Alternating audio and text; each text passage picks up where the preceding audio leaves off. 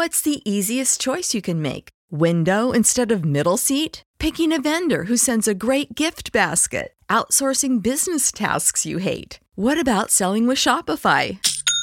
Whether you're selling a little or a lot, Shopify helps you do your thing, however you cha-ching. Shopify is the global commerce platform that helps you sell at every stage of your business. From the launch your online shop stage to the first real-life store stage, all the way to the did we just hit a million orders stage. Shopify's there to help you grow. Whether you're selling scented soap or offering outdoor outfits, Shopify helps you sell. Wherever and whatever you're selling, Shopify's got you covered. Sign up for a $1 per month trial period at shopify.com/try. Go to shopify.com/try now to grow your business, no matter what stage you're in. Shopify.com/try.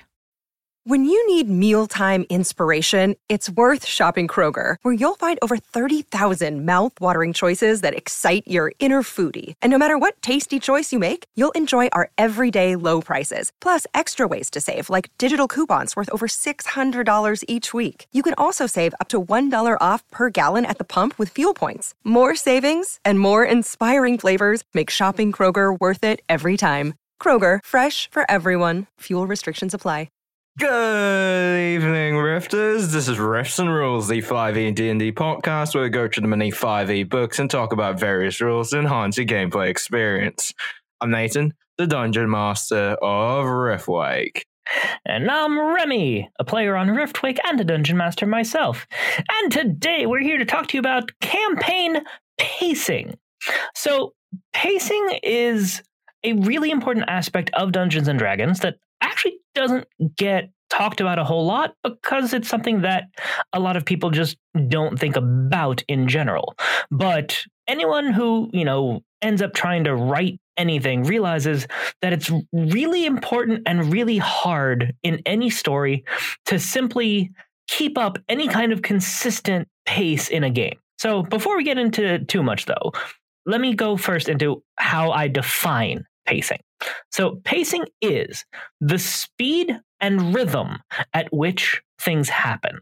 So Nathan, why would you say pacing is important for Dungeons and Dragons? Well, one major thing about pacing is that even though, I would say applies by far much more to us since we do run a podcast where people listen to multiple episodes at a time, it does help the player's experience of the game by allowing dips in the action for the characters to have time and the air to breathe to actually flesh out their personalities, why they're even doing certain things, and basically create a better image of what the characters are, rather than just having them be nameless dwarf paladin with axe kills people.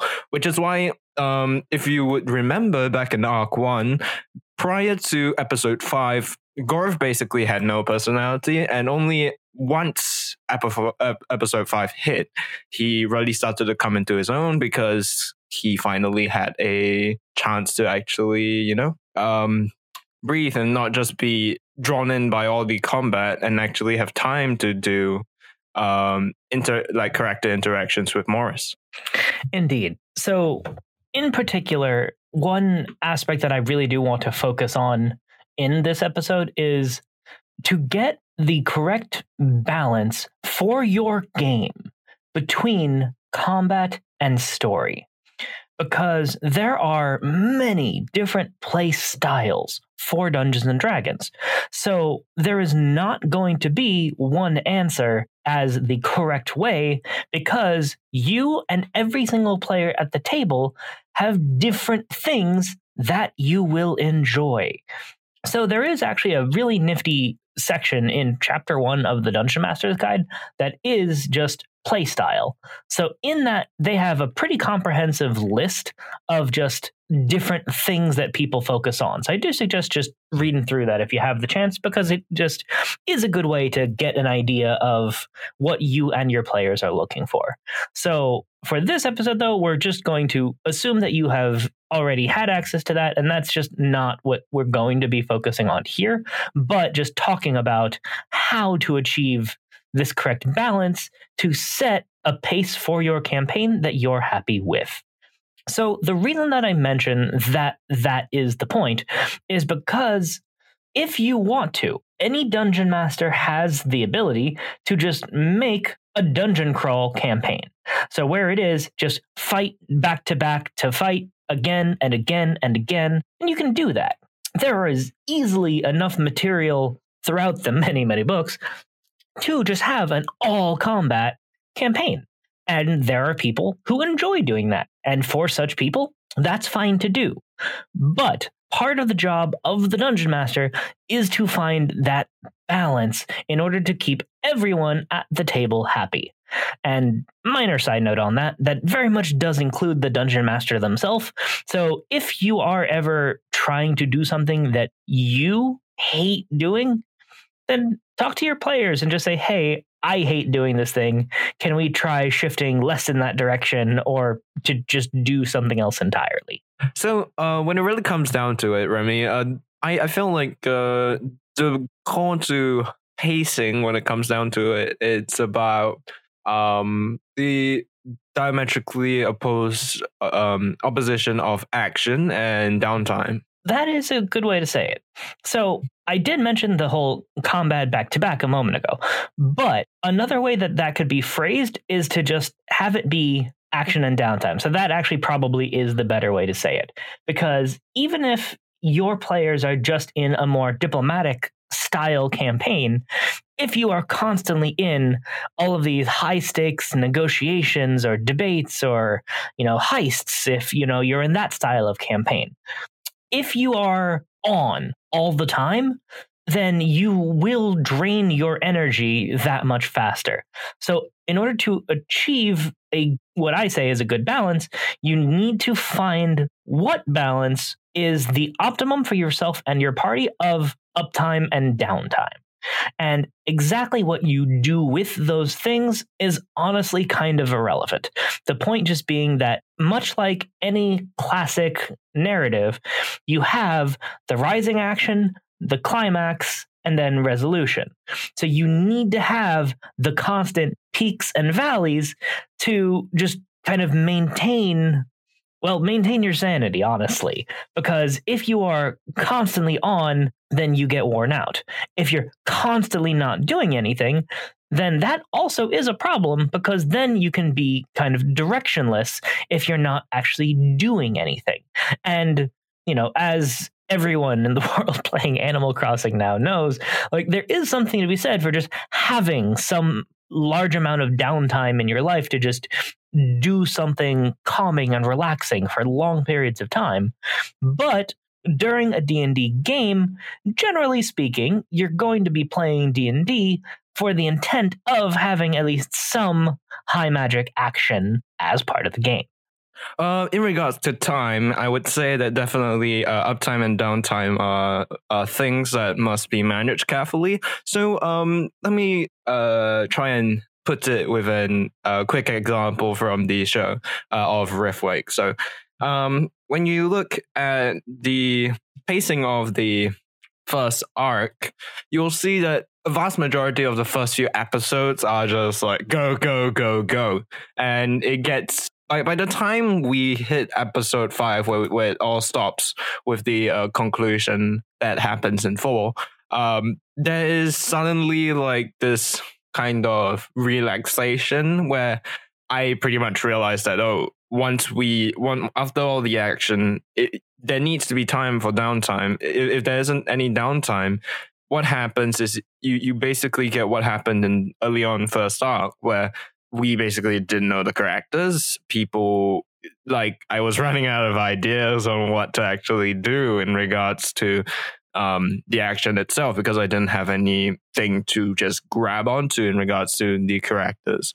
And the downtime also basically gave us a chance to spend the winnings of the action period of the show, where they finally got to spend the gold that they won from the encounters and such in a nice shopping episode. Thank you. You raised a point there that I want to actually dig a little more into. So thank you for that. So as a reason for the necessity of having downtime, besides just the energy drain aspect of things, is the fact that you're not going to have people, at least for the most part, like exposit on their reactions to things during combat. Like you're not going to have talky bits during combat. So you need to have that time afterwards to let things de-stress and relax a bit more, to be able to have those reaction conversations, to have those, well, shit, that was a thing type conversations after the, climactic action.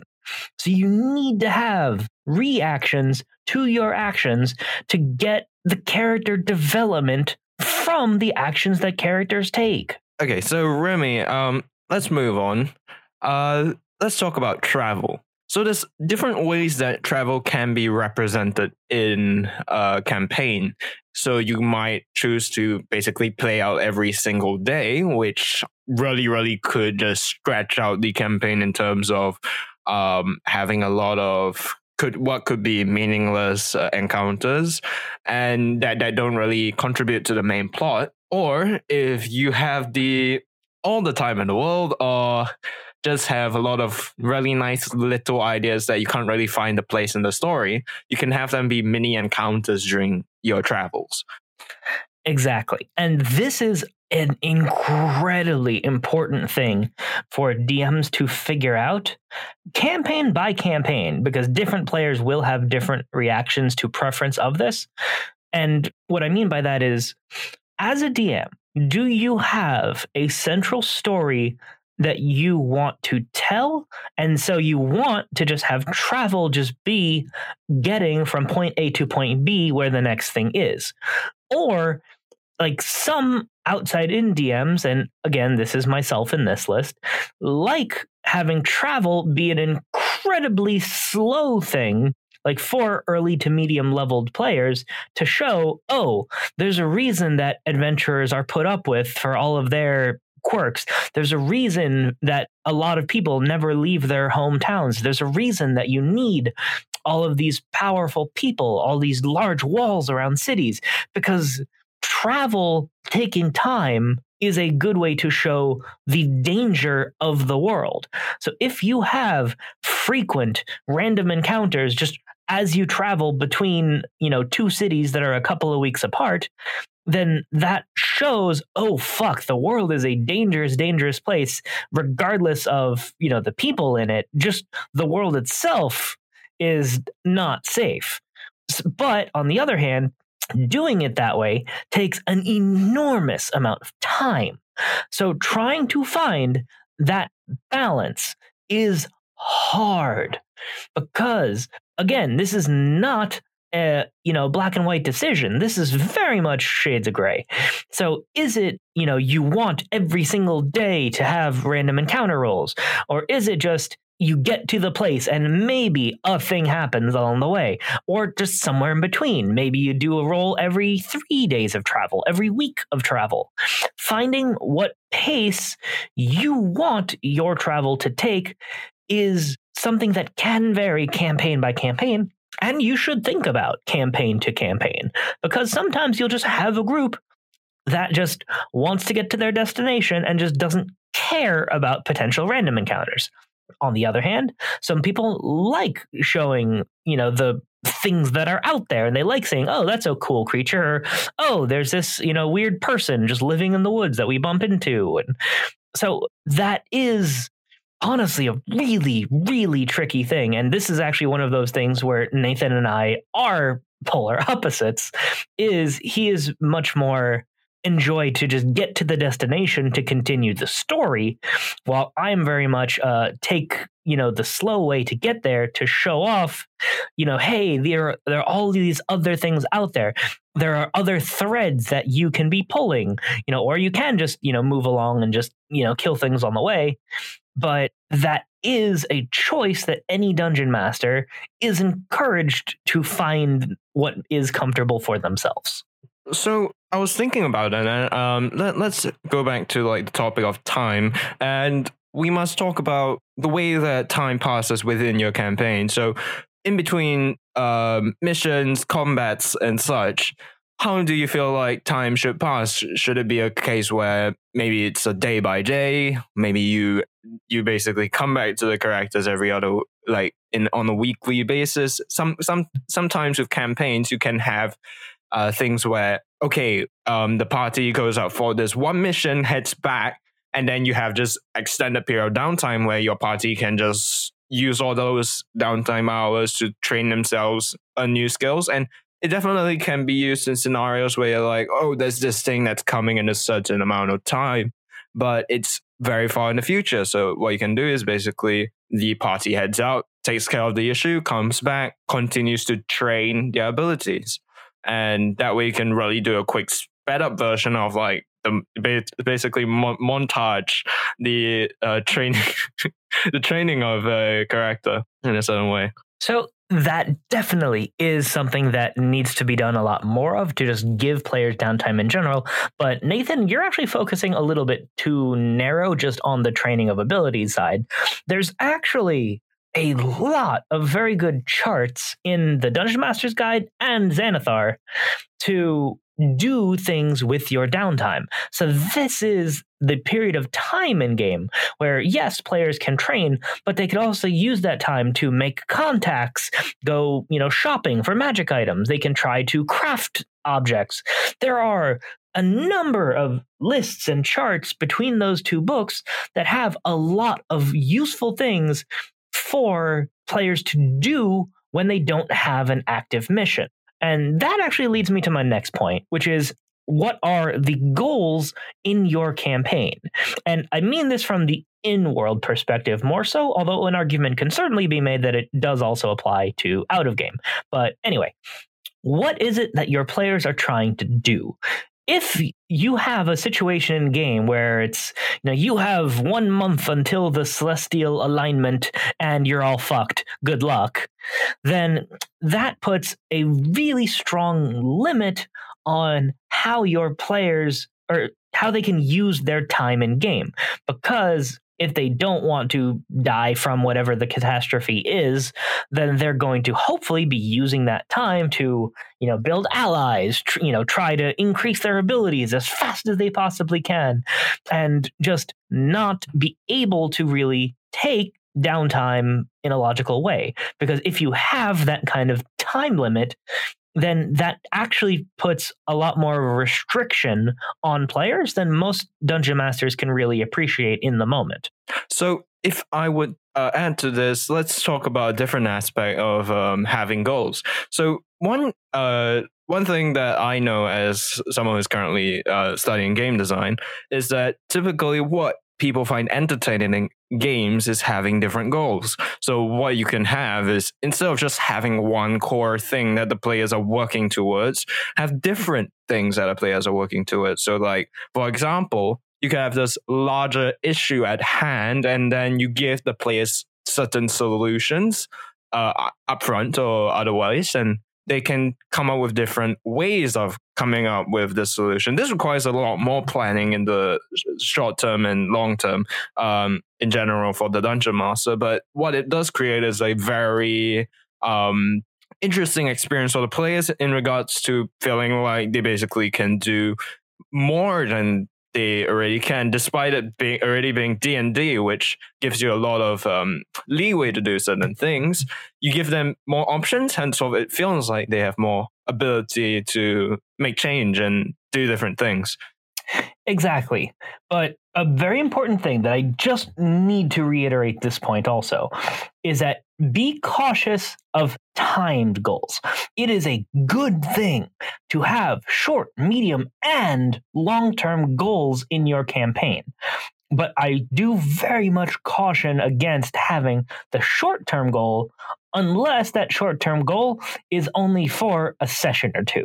So as a good example, I'm going to do a movie reference that I know that Nathan is not going to get and will make me sad when I say this, but I got to do it anyway because hopefully most of you at home will understand this.